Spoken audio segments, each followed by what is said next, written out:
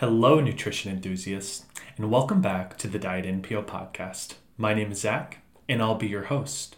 It is officially kind of starting to freeze around here for us. How about you folks? It was 43 degrees this morning when I wake up, so I know everyone keeps talking about how it is fall season and everything like that, but I really do feel like at this point we can pretty much just be skipping fall because it seems like we all skip it in the first place. At least when the sun gets up a little bit, it really gets a lot warmer. I know I went for a nice 20-mile bike ride this morning, and it felt pretty good even with the sweatshirt on, so I remember I was in a really good spot. I guess the only benefit of falling asleep when it's super cold in the house a lot of the time is I always think of that Hulu documentary that Shia LaBeouf's in about McEnroe and Borg, the two tennis stars, when they're battling.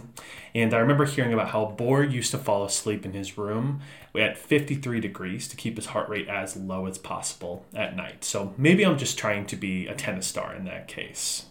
Yet, we have to turn on our furnace sometimes. We haven't really gotten to that point. The only issue with that is that we all sleep upstairs, and then that's where all the heat rises in our house. And I have a giant dog with a double coat who ends up just waking me up in the middle of the night just because he's panting so loudly. And then I'm just getting him buckets of water, basically, just to give him drinks throughout the night. So it's just a vicious cycle, really. The fall does bring some of my favorite flavors a lot of the time, even if it does bring some of the cold weather.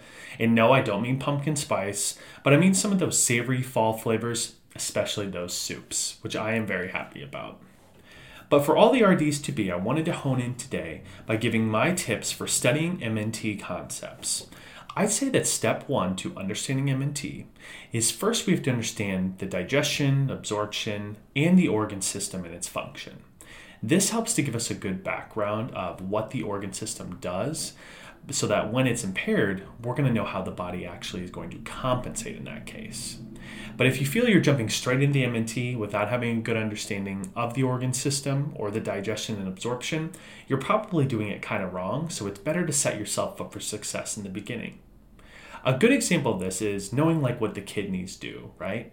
We know that the kidneys are responsible for filtering out waste, regulating blood pressure, the production of our hormone erythropoietin. We know that also it's going to be doing a lot with our vitamin D activation as well. Erythropoietin is that critical hormone that helps with the red blood cell production in our bone marrow. So definitely a lot of important stuff, not just being the filter of the body. So now that I have a good understanding of the kidney, I can kind of get a little deeper into it. Step two is then to start looking at this disease of the kidney and understanding what the kidney does. And then I'm going to understand what happens to the kidney when it sucks, basically. So step two is I'll look at each disease, and then I'll think about the pathophysiology of that disease and kind of what's causing this, as well as the whole evolution of the disease in that case. So in the case of the kidneys, we understand that a kidney stone, for example, is also known as nephrolithiasis, is basically when we get this buildup of a high solute load in the kidneys because maybe we're not drinking enough water or we have too high of an intake of a type of food. And then those solutes are basically building up in the kidneys, crystallizing, and then forming a stone. So we know that's kind of the pathophysiology of what's causing this, but we can't know that until we know what the kidneys really did in the first place, right? Finally, step three is to understand the MNT, the treatment that would be associated to prevent this condition or treat it once it's occurred. If we have a high solute load, then in the case of kidney stones, you can naturally assume that increasing our fluid intake will really help to clear out those solutes a lot. Another thought is that decreasing the amount of oxalates that we consume, because oxalates are one of those stones, and oxalates are present in alcohol and coffee and tea, and that can help you out, as well as decreasing those acidic animal proteins in our diet, losing weight, trying not to eat too much sodium, magnesium, phosphorus, potassium. All those things help make sure that we prevent that that stone formation. Sorry, there's a hurricane going on. Now it's got me thinking of storms all the time. I recommend, when it comes to the calories and protein, the first thing that I recommend is just starting with understanding just kind of if the calories are going to be increased or decreased, as the same with the protein. Are they going to be increased in this type of condition or decreased? So that final advanced step would probably be to get down to those specifics of those, saying, hey, 35 kcals per kilogram, for example, or 0.6 grams per kilogram of protein, depending on the disease type, as well as any micronutrients that would be required for that specific MNT. Since we're already talking about it, I wanted to stick with those kidneys today to really help give everyone a good presentation of all the kidney diseases and the associated MNT. So strap in for a rundown of the kidneys and its diseases. Now, I already introduced the functions of the kidney to you, discussing their role as a filter, but let's learn a little bit about the conditions where these filters end up failing. Starting with an AKI, or an acute kidney injury as it's known, AKIs are a sudden reduction in the GFR, or glomerulus filtration rate. Typically, this occurs in otherwise healthy kidneys, but can be caused by such things such as severe dehydration, trauma, surgery, infection, sepsis, nephrotoxicity from medications, cancers, kidney stones, or rhabdomyolysis. These can be all things that can cause an acute kidney injury. Some signs and symptoms would be oliguria, which is basically that low decreased urine output, low GFR, as well as azotemia, which means high levels of urea. Our filters are impacted, so we need to consider this for the MNT, especially just like all kidney disease. For calorie needs, we can expect that depending on the cause, we're probably going to have some mild to moderate increases in calories. Unless we're in like a sepsis type of situation where we'd obviously have very high calorie needs, we're probably going to have some mild to moderate increases in calories just due to that amount of stress. Now, the amount of protein is going to depend on how we treat this disease. Some patients might require continuous renal replacement therapy or dialysis, and that's going to act to help clear out those waste products from the blood, doing the job of the kidneys, right? I'll begin by digging into the dialysis a little more soon here, but we know that if we aren't on dialysis, we usually need to restrict the protein.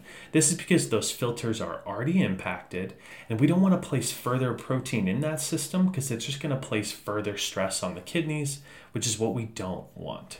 So when it comes to an acute kidney injury, it can vary. Usually we say about 0.5 to 0.8 grams per kilogram of protein will be just fine, just to prevent those kidneys while they're in this acute state.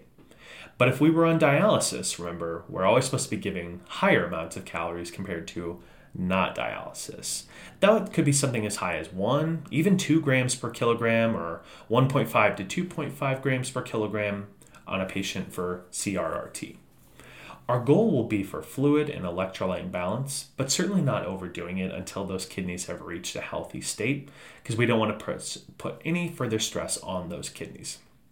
Likely, we're going to restrict some sodium, potassium, and phosphorus as well. Now let's get into the chronic side, and I'm not saying that kind of chronic, I'm saying chronic kidney disease.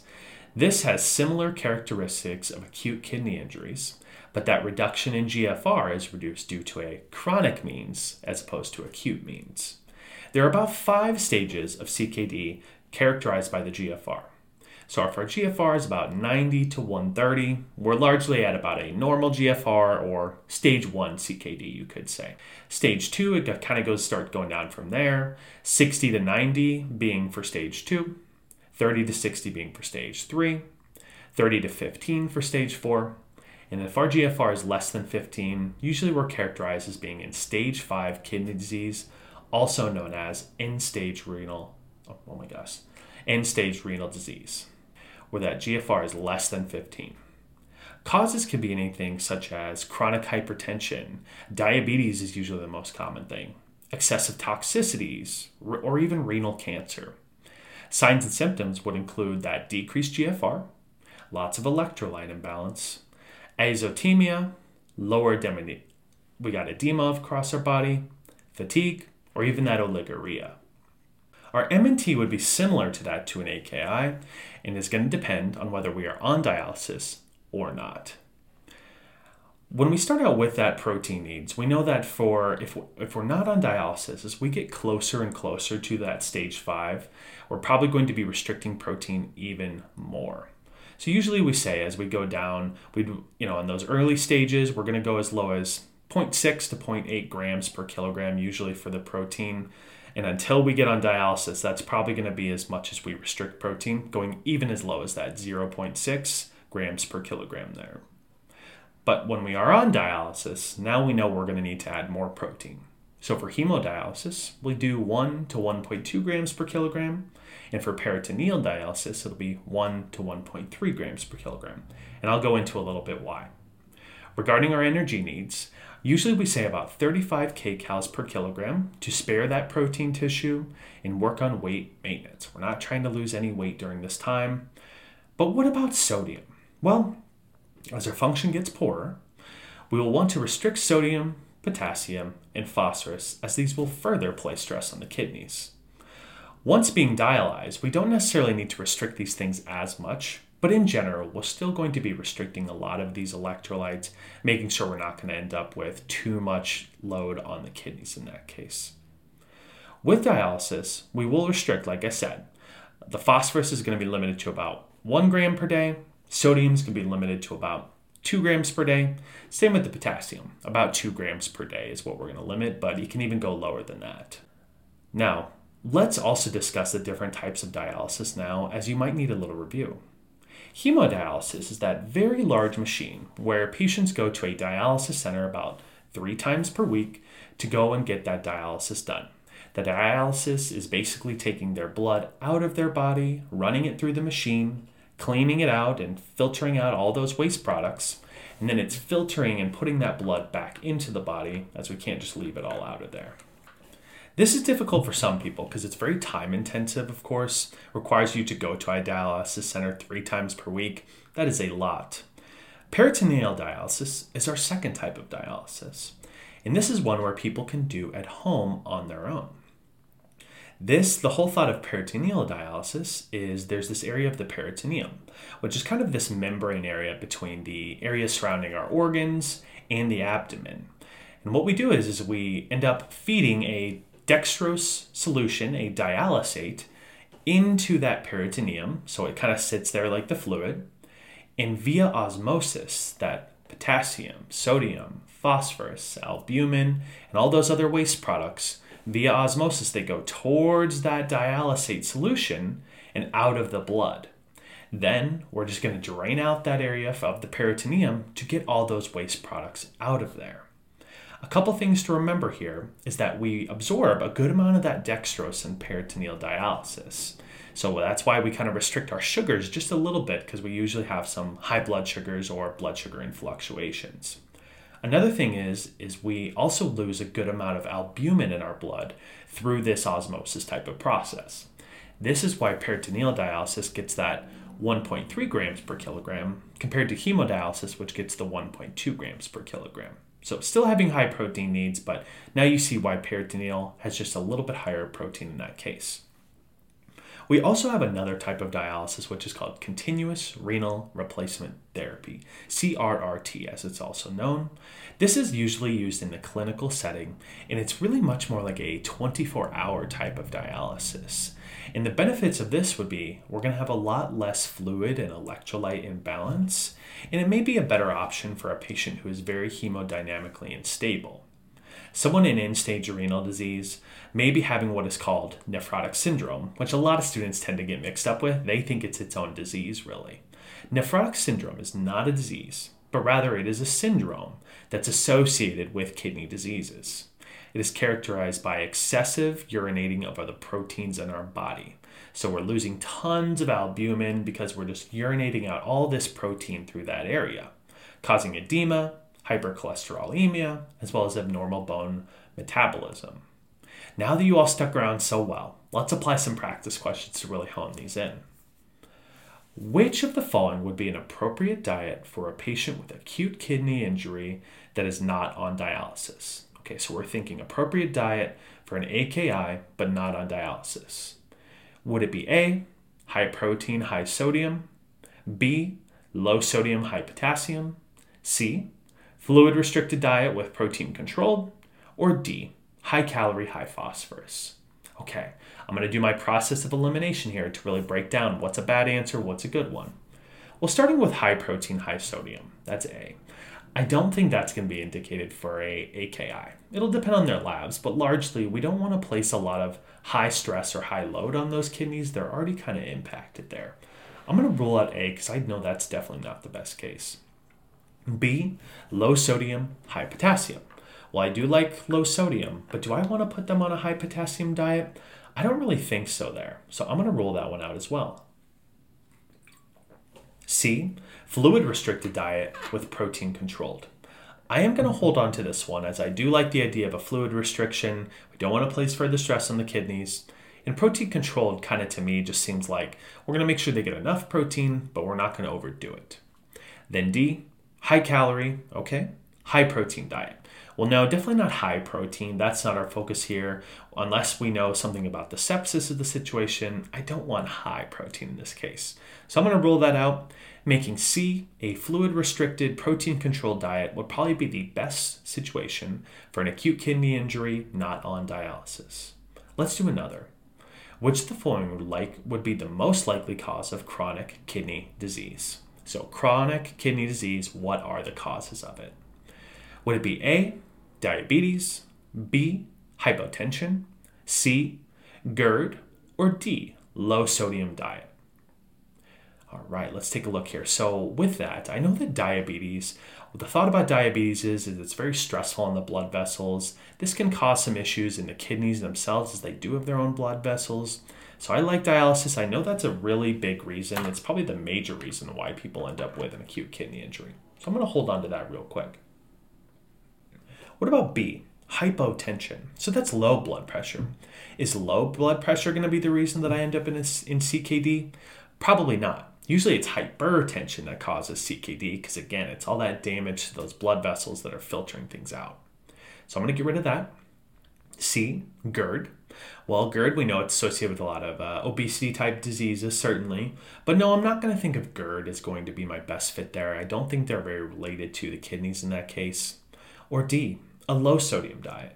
Nope, I don't think that's going to be my case either because usually it's that high-sodium, poor diet, high animal protein type diet that's going to cause that. So I'm going to say that A, diabetes is my best answer of the most likely cause of CKD.